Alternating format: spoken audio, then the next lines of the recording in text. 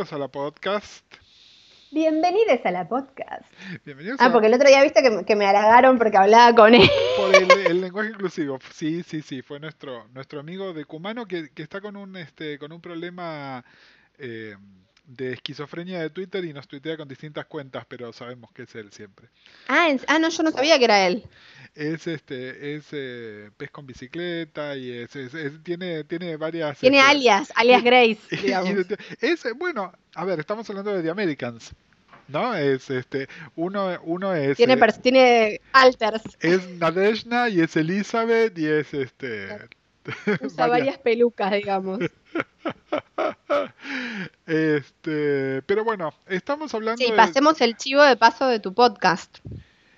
Que hiciste un podcast de hicimos un lenguaje podcast. inclusivo. Bueno, sí, sí, que en realidad, a ver, ustedes saben que lo escuchan siempre al final de la podcast. Somos ahora parte de la familia de Lunfa, parte de la familia del Baído.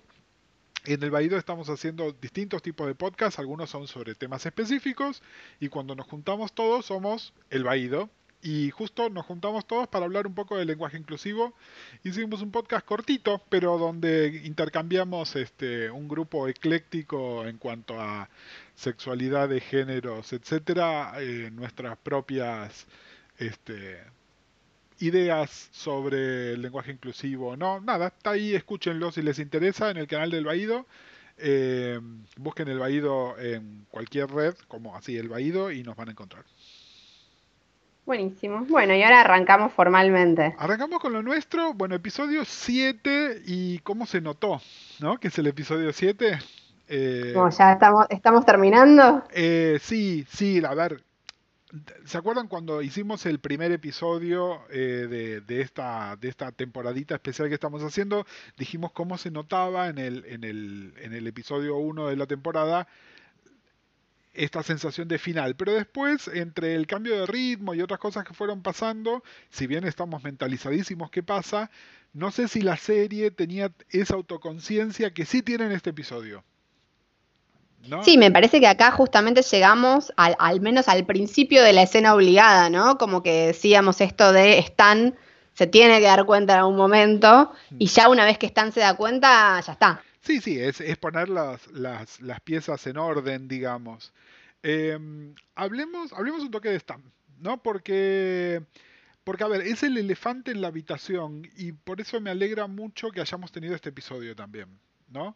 Porque el riesgo con Stan, ¿no? Más allá de lo que pensemos del personaje, y es un personaje que es mucho más rico que simplemente ser un agente del FBI, ¿no?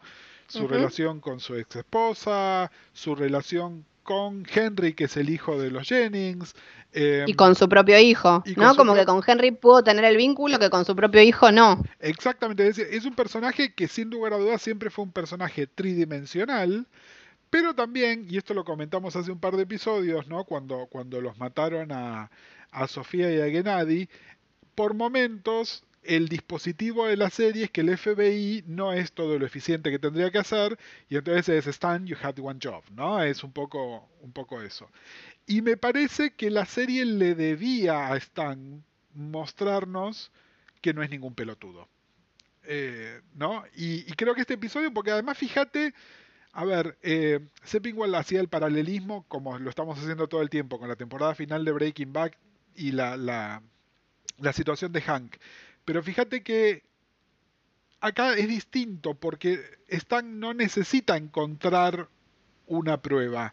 Stan lo escucha a Philip y de repente le cae la ficha de todo esto. Yo ayer le decía a Ian, hay una cosa, así funciona el inconsciente, es el saber no sabido. Y de repente algo te hace conexión y ya está. Igual hablando del inconsciente, del saber no sabido y de la representación fílmica de esto, ¿no te hizo un poco de ruido el recurso tan usado de poner el flashback del momento en que le decía tiene 2 hijos, es linda, bla, bla, bla? No sé, a mí eso me rompió un poco las pelotas, me sacó del momento, digo, no lo necesitaba, no necesitaba eso, él mirando las fotos sin ese flashback me hubiera sido mucho más potente. Sí, a ver, si esto hubiese sucedido en el transcurso de una temporada, te daría la derecha completamente. Pero como es un flashback a algo que pasó hace 3 años en tiempo nuestro, 6 años en tiempo de la serie, ¿no? Eh, Me parece que, no te digo que me parece súper relevante, pero me parece que si no, se prestaba a una serie de sobreinterpretaciones y es no. En algún lugar de la memoria de Stan está guardado ese diálogo con William. Me parece, me pareció Sí, a relevante. mí me pareció que ese momento no estuvo a la altura del resto del episodio. Como que hay algo de ese recurso, el flashback explicativo, que es como, no sé, A ver, eso. ojo, ahí hay un tema también que yo no sé si no es de dirección, ¿eh? Porque el episodio tuvo 2 flashbacks a escenas ya filmadas, que es un recurso que la serie no suele utilizar. Y está eso y el flashback del final de Philip cuando recuerda el momento en el que se casaron con Elizabeth.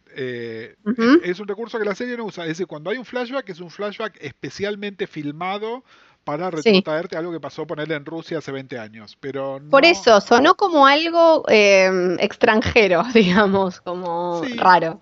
pero bueno, qué sé yo, no sé, mira, me pasa.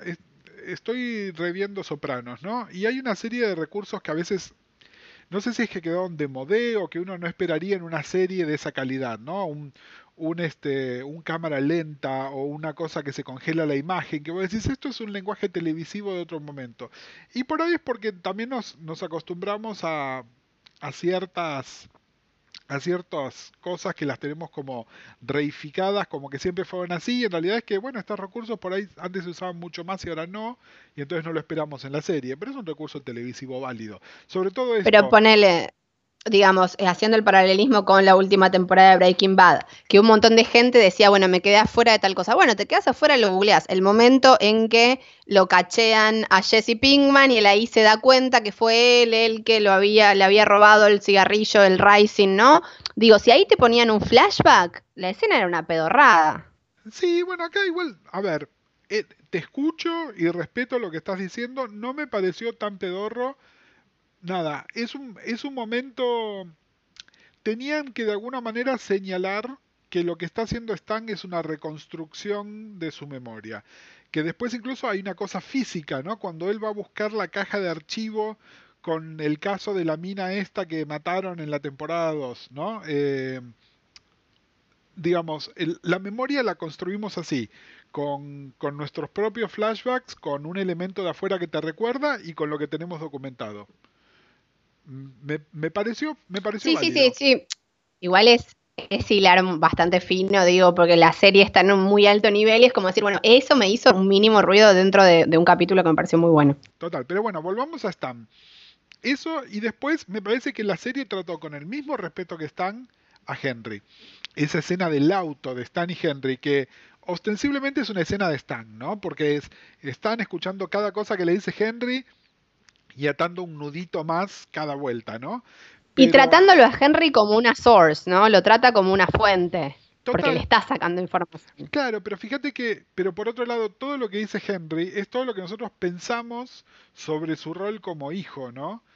Eh, y nada, no es que Henry nunca hizo acuso de recibo. En realidad Henry lo que hizo fue desarrollar sus propias herramientas para no quedar atado a esa mierda. Es decir, podría haberse. Ante unes padres ausentes, digamos. Exactamente, es decir, ¿entendés? Podría ser un pibe con problemas de conducta o alguien que se escapó de su casa o un pibe súper adaptado, que es lo que es, totalmente autoconsciente de que la situación en la que vivió era rara, y que hizo lo mejor que podía con lo que tenía. Claro. Me pareció, a ver, no me pareció lindo porque no es lindo, pero sí me pareció, nada, respeto por Henry, ¿no? La serie siempre fue muy generosa con Paige y muy amarreta con Henry y me pareció que le dio ese momentito a Henry que por ahí es la última vez que lo vemos para brillar, ¿no? No, Eh, no creo, yo no creo que sea la última vez que lo veamos. Para mí también es interesante ver cómo Henry, que es tan inteligente para algunas cosas como para resolverle la vida del negocio al padre, sigue teniendo, porque no deja de ser el hijo y que los quiere, digamos, a sus padres y todo, un nivel de negación, ¿no? Porque digo, él con todo esto tampoco hace el salto de decir, che, ¿qué onda? O sea, no se lo cuestiona, dice, bueno, mis padres son workaholics y bla, bla, bla, ¿no? sí, sí, pero lo que voy es, fíjate que el foco de él no es tanto, si bien en la cabeza de Stan está sacando información sobre ellos, fue sobre su realidad, ¿entendés? Fue, esto es lo que me tocó, esto es lo que hice. Yo realmente lo Ujú. veo así y nada, y me gustó, me pareció que estaba bien lo que comentamos el episodio pasado sobre la capacidad actoral de Craig Selati, ¿no? Que nada, de nuevo, acuérdense, era un pibe ahí cuando Stan mira las fotos acuérdense cómo era Henry de temporada uno, ¿no? También, Total, porque increíble. a Paige ya la conocimos más grande, ¿no? Y como que la fuimos siguiendo más de cerca, entonces nos resulta menos abrupto el cambio, pero en el caso de este pibe es muy notable y nada, se la recontrabancó.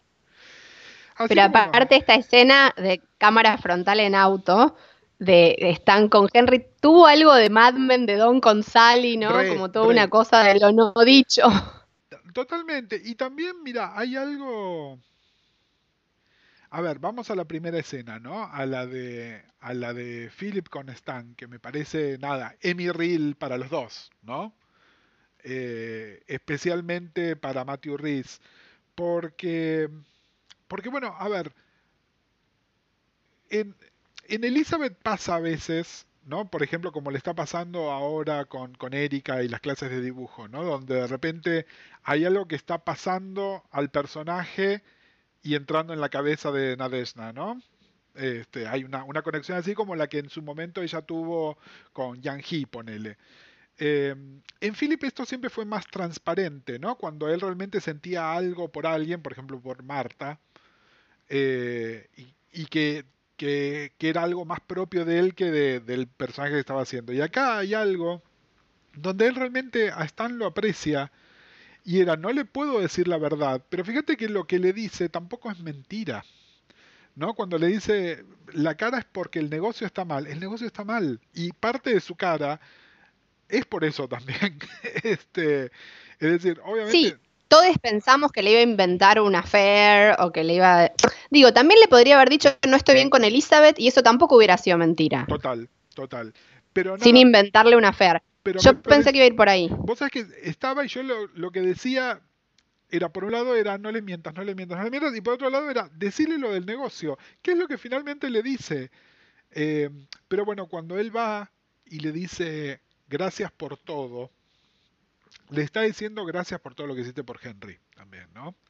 Es decir, él, Ujú, él, sí, él claro. sabe, y la escena en el auto también, ¿no? Donde finalmente Stan vuelve a ser la figura paterna que Henry no tiene de otra manera. Eh, nada, ahí hay un final posible también, ¿no? Que es Stan con Henry haciendo andar a Difícil saber también, qué. ¿no? A futuro. Súper, súper. Pero me refiero, ¿no? Supongamos que Yo creo que en 15 años Henry puede volver y visitarlo a Stan y tener una conversación meaningful, pero no sé si lo puede adoptar, qué sé no, no, yo. obvio que no. Pero bueno, hay una cosa ahí que me parece que le hace honor a la relación que ellos dos, además son dos personajes con una historia muy poderosa, ¿no? Y fíjate cuando en algún momento de la temporada 3 empieza esta relación, eh, que era medio traída de los pelos, y sin embargo yo no sé hasta qué punto ellos estaban construyendo algo para el final. Pero el tema es que ahora en el final están haciendo un payoff de aquello que construyeron hace varios años. ¿No? Eso es lo que realmente aprecié muchísimo de este episodio con lo que respecta a Staña Henry en particular, ¿no? Me parece que hay una cosa de construcción donde además, fíjate, todo lo que le pasa a Stan está basado en cosas que él vio, que él vivió, que él sospechó y que las vimos en cámara, ¿no? Totalmente. Es decir, no es O que sea, lo anti-Deus ex machina. exactamente, exactamente. Fíjate qué fácil en una serie menor sería que eso se resolviera de una manera totalmente arbitraria y no lo es. No lo es orgánico a lo que sabemos de la serie, de los personajes, de la situación, de las cagadas que se están mandando ellos también, ¿no? Porque creo que además ahí hay otra cosa también, donde te demuestra ellos que siempre fueron ultra, súper cuidadosos. Y hay cosas donde de repente, como decíamos en las primeras temporadas de la podcast, se le ven los hilos. Y sí, especialmente a alguien que se supone que está entrenado para ver esas cosas, como es Stan.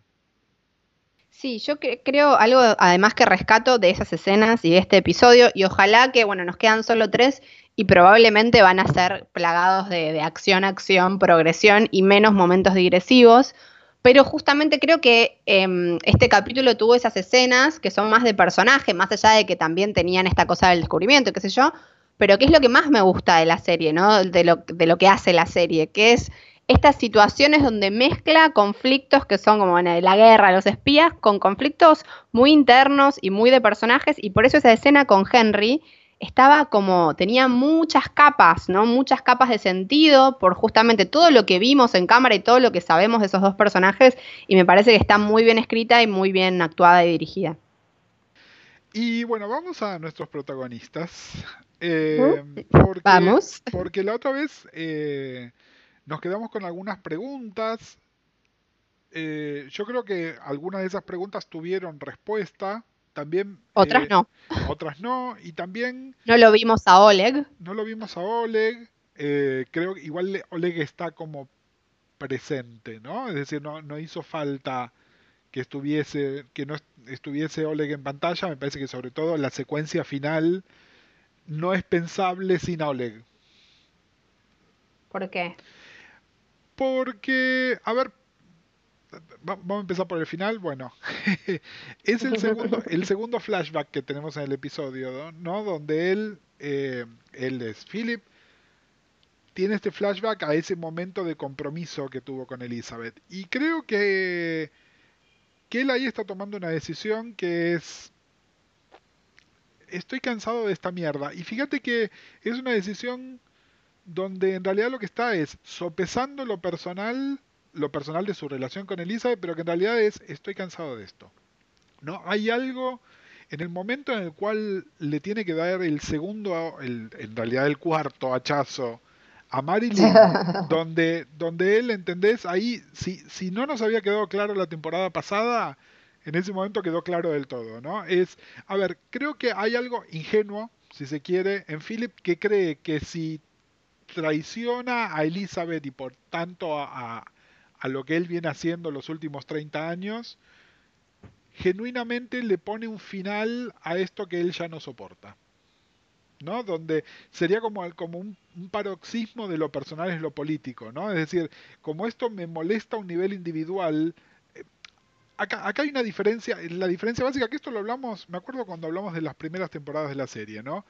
Eh, Elizabeth siempre está pensando comunalmente, ¿no? Está pensando en el proyecto, está pensando en la política, está pensando en la patria, está pensando en the big picture.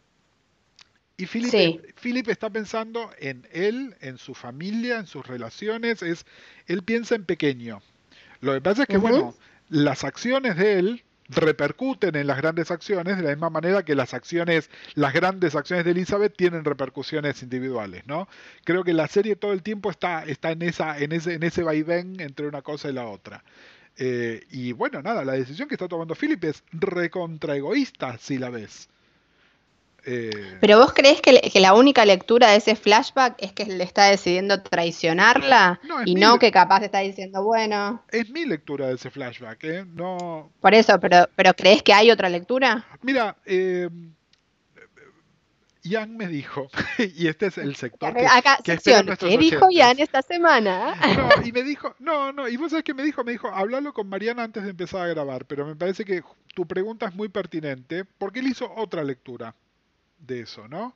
Él hizo una lectura donde, viste que él está jugando con el anillo, eh, hizo una relación entre eso y el pendiente con la pastilla que tiene ella y el ver lo que la pastilla hace. ¿No? Él hizo esa relación también, que para mí por ahí es un hilar muy fino, pero bueno, yo soy el que el otro día te dijo lo de la calculadora, es decir, no hay hilar muy fino cuando estamos hablando una hora por día de un episodio de una serie. Para eso Sí, estamos acá. A mí me parece que ese flashback tiene la interpretación que vos estás diciendo y la opuesta. O sea, yo me casé con esta mujer, ella cree firmemente en esto y la voy a ayudar. ¿No? Como decir, bueno, me voy a terminar de comer el sapo, ya me comí 15 sapos y me voy a comer uno más.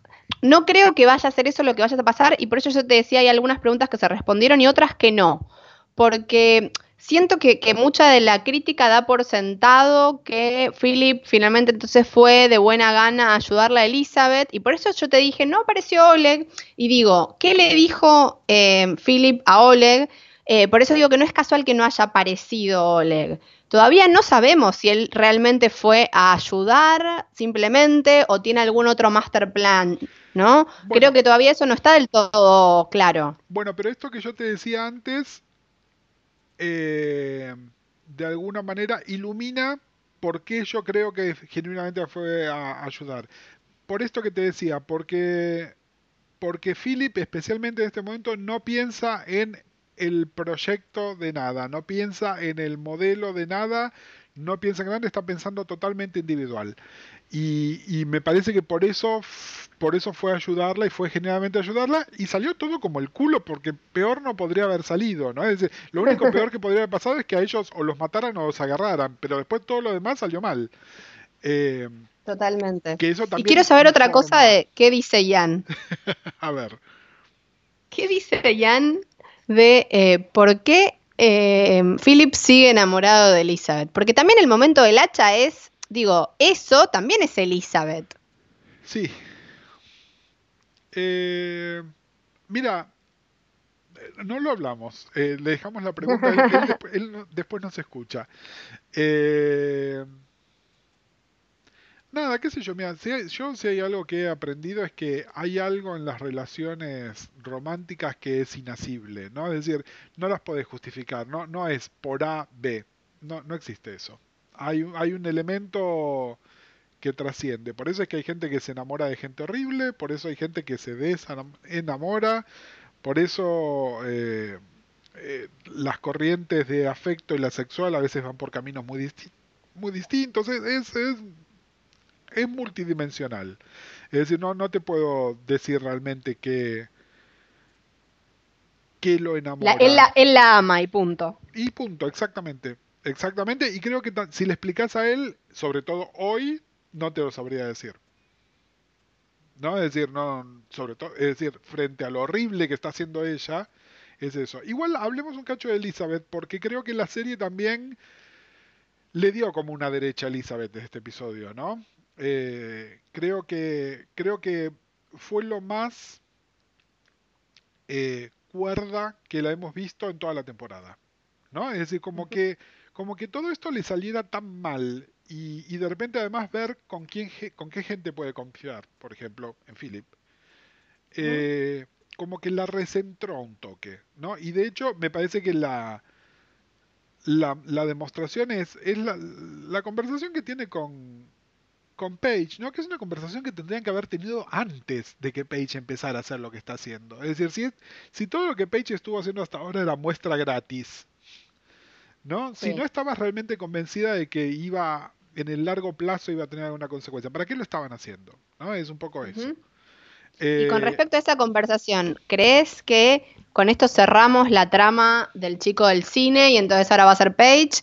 ¿Crees que esto va a tener algún payoff o simplemente es algo que no vamos a llegar a ver? ¿Qué crees de esa trama? no, es decir, el final de la serie nos tiene que hablar de qué pasa con Paige, de qué pasa con Henry, es decir, de qué pasa después de Philip y Elizabeth, ¿no? Para bien o para mal, muertos, Ujú. vivos, en Estados Unidos, en Rusia, pero de alguna manera tiene que ver con qué pasa con estos personajes después de ellos. Así que de lo que pase con Paige nos vamos a enterar. Sí me parece que del chico del cine no, es decir, este episodio refuerza lo que te decía el otro día. Estuvo puesto para hacer el paralelismo con Henry y nada más, porque no creo que volvamos a ver más nada sobre esa historia. Sobre todo porque además, fíjate, viene el Summit, toda la historia de Erika sí va a tener que tener un cierre de alguna manera, porque ahí ya Sí, si no invertimos los mato. exacto, ahí invertimos un montón de tiempo. Eh, así que yo creo que lo del chico del cine ahí quedó. Eh, Ujú. Es mi What about opinión, ¿no? René?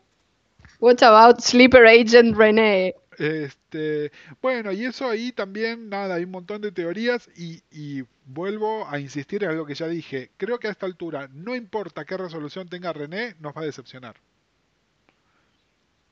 Es el famoso caso de un argumento que dejaron planchado demasiado tiempo y la consecuencia es, bueno, ya es demasiado tarde para resolverlo bien, digamos, ¿no? Ujú, Sobre todo porque además, a ver, si algo que tienen los The Americans es que no, no recurre al factor sorpresa, ¿no? ¿Entendés? Es decir, los momentos, fíjate que te dejan gasp de esto, es el hachazo que tiene que pegar Philip, ¿entendés? No es, uy, los encontraron, ¿no? Uy, se prendió una luz. No, la serie no funciona así. Entonces, ujú. que nos hagan ese, ¿entendés? Que el payaso que salga de la caja sea René, y la verdad, no me gustaría una mierda. No, no, Eh, no, la verdad que no. pero bueno, no sé. Veremos a ver Con qué. Como cosas a resolver, nos queda obviamente qué va a hacer Stan con esta nueva información, si la va a compartir o no la va a compartir. Yo creo que no. Yo creo que va a tratar de resolverlo solo, cosa que no es bueno para él. Nos queda qué va a pasar con el Rising de The Americans, que sería el cianuro. Mm. Elizabeth se lo contó a Philip. Yo creo que Philip va a tratar de sacárselo in her sleep o algo va a pasar con ese cianuro o se lo va a tomar Philip en vez de Elisa. No sé. Y es que Algo va a pasar. vos sabés que yo en un momento lo leí eso, por otro lado también verlo a Harvest morir tiene la función de mostrarte lo horrible que es esa muerte también, ¿no? No es, me tomo la pastillita y no pasa nada. Este, digamos, ¿no? Como para que a Philip le cayó también una ficha de, bueno, el final posible es esta porquería, ¿no? Que no Ujú. sé si no preferiría que la maten de un balazo, ¿no? Es decir, También que el capítulo se llame Harvest, ¿no? Ya sé que es el nombre de la gente, pero obviamente tiene que ver con, en este caso sí yo creo que tiene que ver con lo que le pasa a Stan, ¿no? Harvest está esta es cosechando la toda esa cosecha, siembra, total, ¿no? total. Bueno, y vos sabés que ahí vuelvo y si bien la gran narrativa norteamericana es la del cowboy, ¿no? Entonces sería Stan yendo por fuera de su organización a arreglar esto a su manera. Eh, el hecho de que Stan está buscando en los archivos viejos y que su investigación tiene tantos puntos de contacto con la investigación que está siguiendo Adelhort en este momento, yo creo que yo creo que lo que está buscando es el momento para presentar su caso, pero creo que lo va a hacer por adentro de la organización, ¿eh? Pero ¿y no crees No, que eso le va a costar el trabajo? sí, es muy probable, pero bueno, es la pastilla de cianuro de Stan.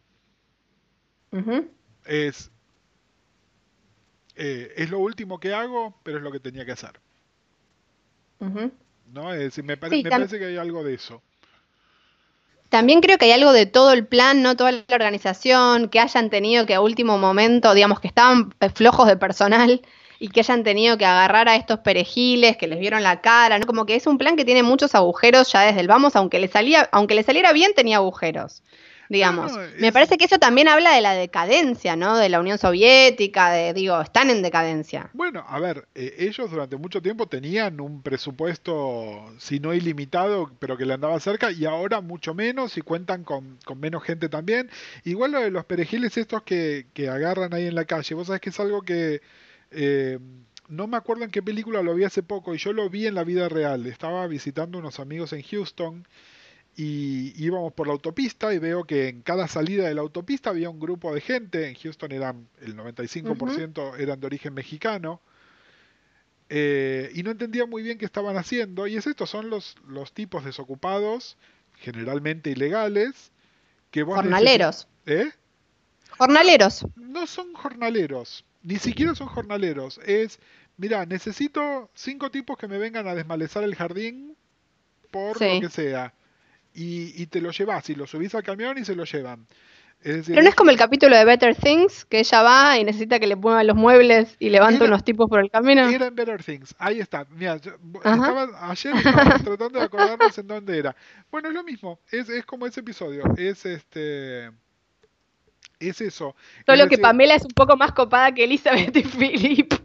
no, bueno, pero me refiero, son perejiles, es en el episodio, que no sé si es en uno de los dos comentarios que está en Uproxx, no sé si es el de Seppingwall o el Ancient Report, que dice espero que les hayan pagado por adelantado.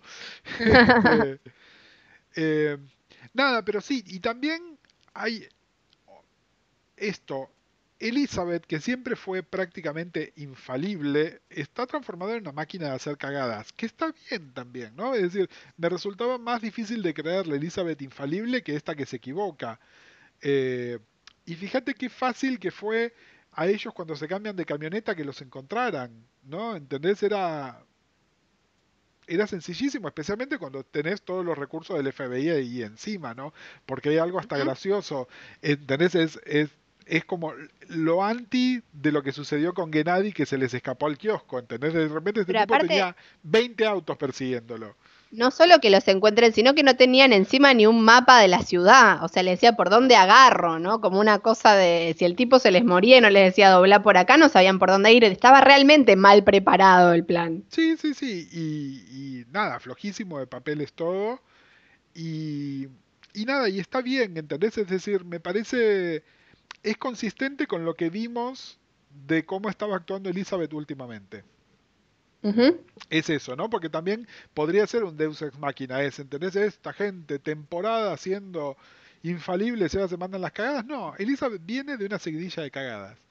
También me parece que es interesante el datito de que en este episodio Elizabeth no mata a nadie y Philip sí. Claro. O, que en realidad Philip tampoco la mata, ¿no? En realidad descuartiza, pero bueno, hay algo así de cambio de poder. Y también esto que te decía, esta cosa de que Elizabeth está más cuerda, una manera de mostrarlo también fue, bueno, mira, en este episodio no tuvo que matar a nadie, ¿no? En el pasado tampoco. En el pasado tampoco. Ujú. Lo charlamos, que fue el Ah, primero en cierto, toda es la cierto, sí, temporada que sí. no había matado a nadie.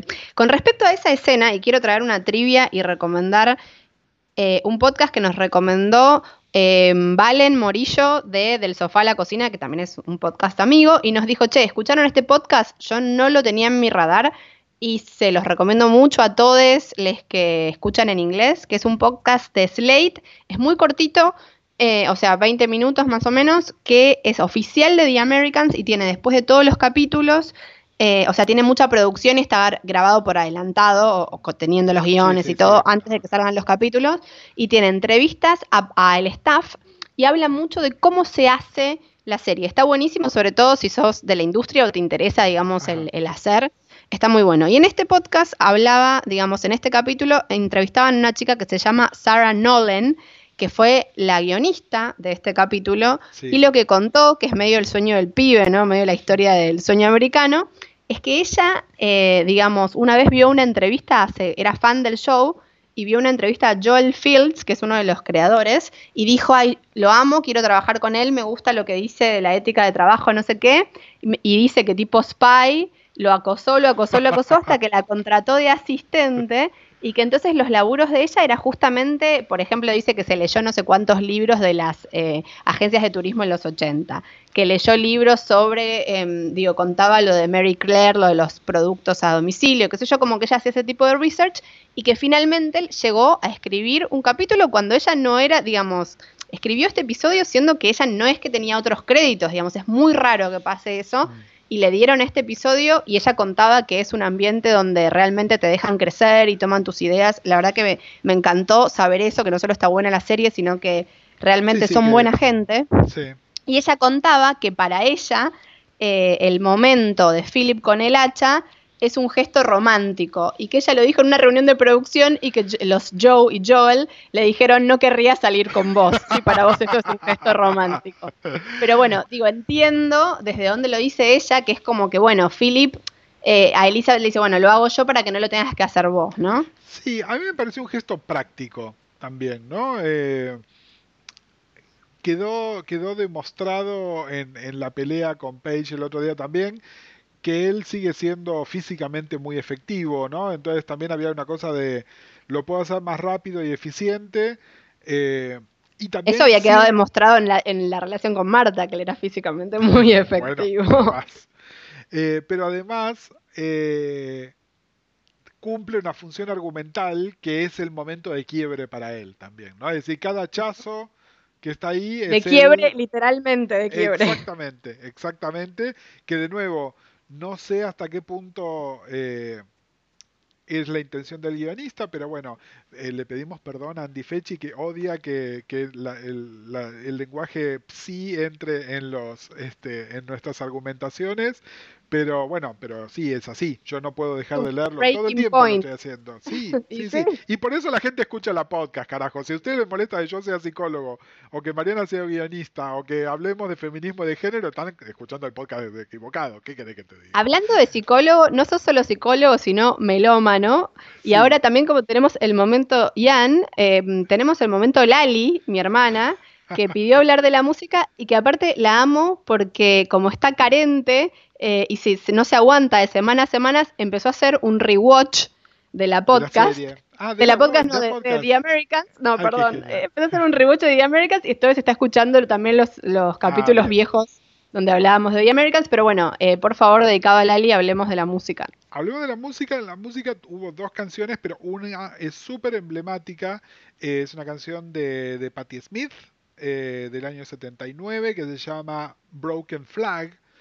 Y acá yo le voy a pedir ayuda a la gente que nos Google. escucha que le gusta. No, no, no. Google no, sino alguien que me pueda hacer una interpretación eh, histórica, porque, a ver, dos cosas. Creo que alguna vez lo dije acá.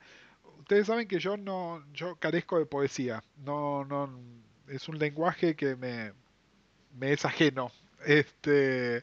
Entonces, a veces cuando algo es muy simbólico o muy poético, realmente no tengo herramientas de análisis.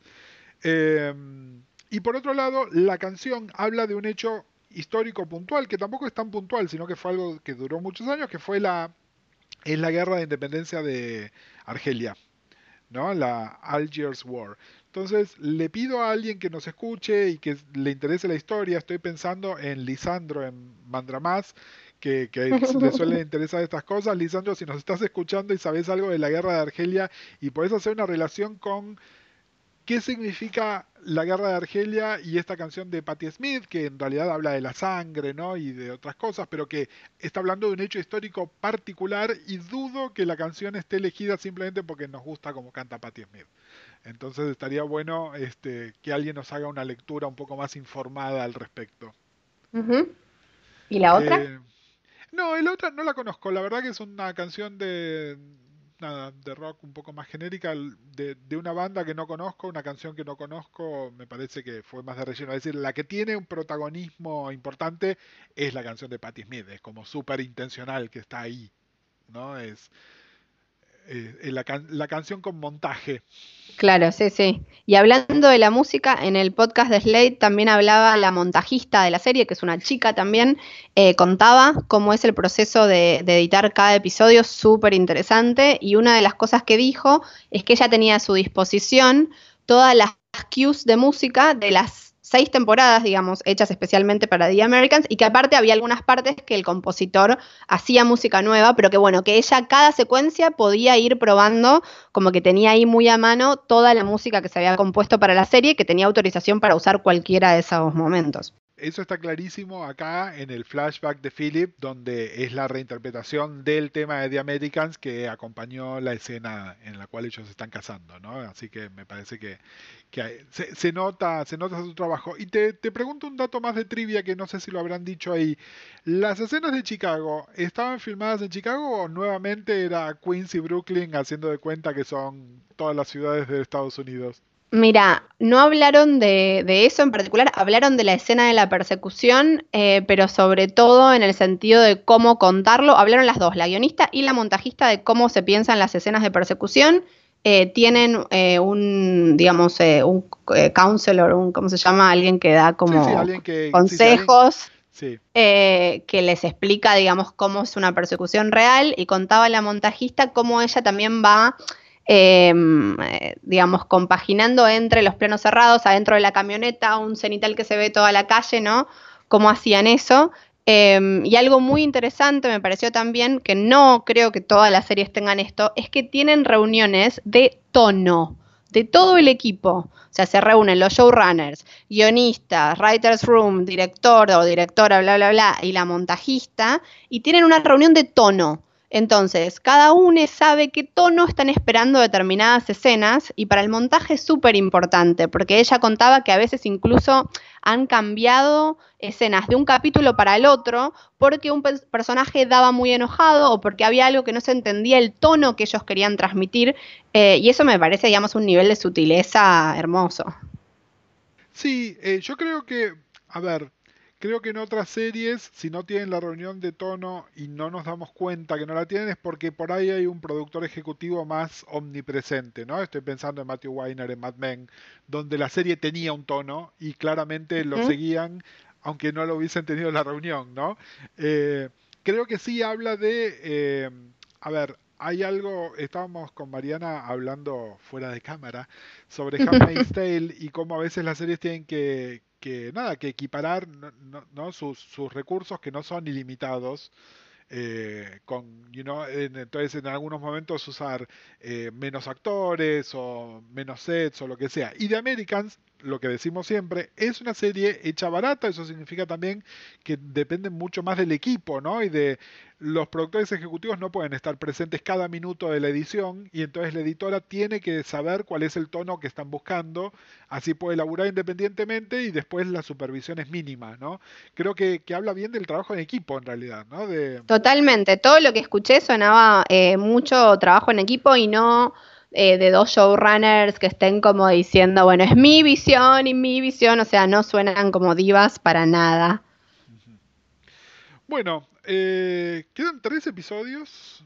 Eh, creo que ya dijimos, ¿no? Que es medio lo que esperamos y qué es lo que no esperamos. A mí me gustó este episodio, en algunas cosas me sorprendió. Me encanta que las series todavía tengan la capacidad de sorprenderme, ¿no? Es decir, no pude verlo no cínicamente, ¿no? Es decir, no, realmente metido en el episodio y pasándola mal cuando la tenía que pasar mal y pasándola bien cuando la tenía que pasar bien, pasándola mal sobre todo con la escena de los hachazos, no sé si alguna vez lo comenté en grabación, a mí me impresiona mucho la sangre humana no mía, ¿En este, serio? sí, terriblemente. Así que soy de los que se tapan los ojos. Y ayer me tuve que tapar los ojos un rato largo mientras escuchaba los hachazos, pero no quería ver. Claro, a mí para Me nada. hacía De muy hecho, el mal. otro día Andy Fechi me decía que Handmaid's Tale a sus suegros le había parecido gore.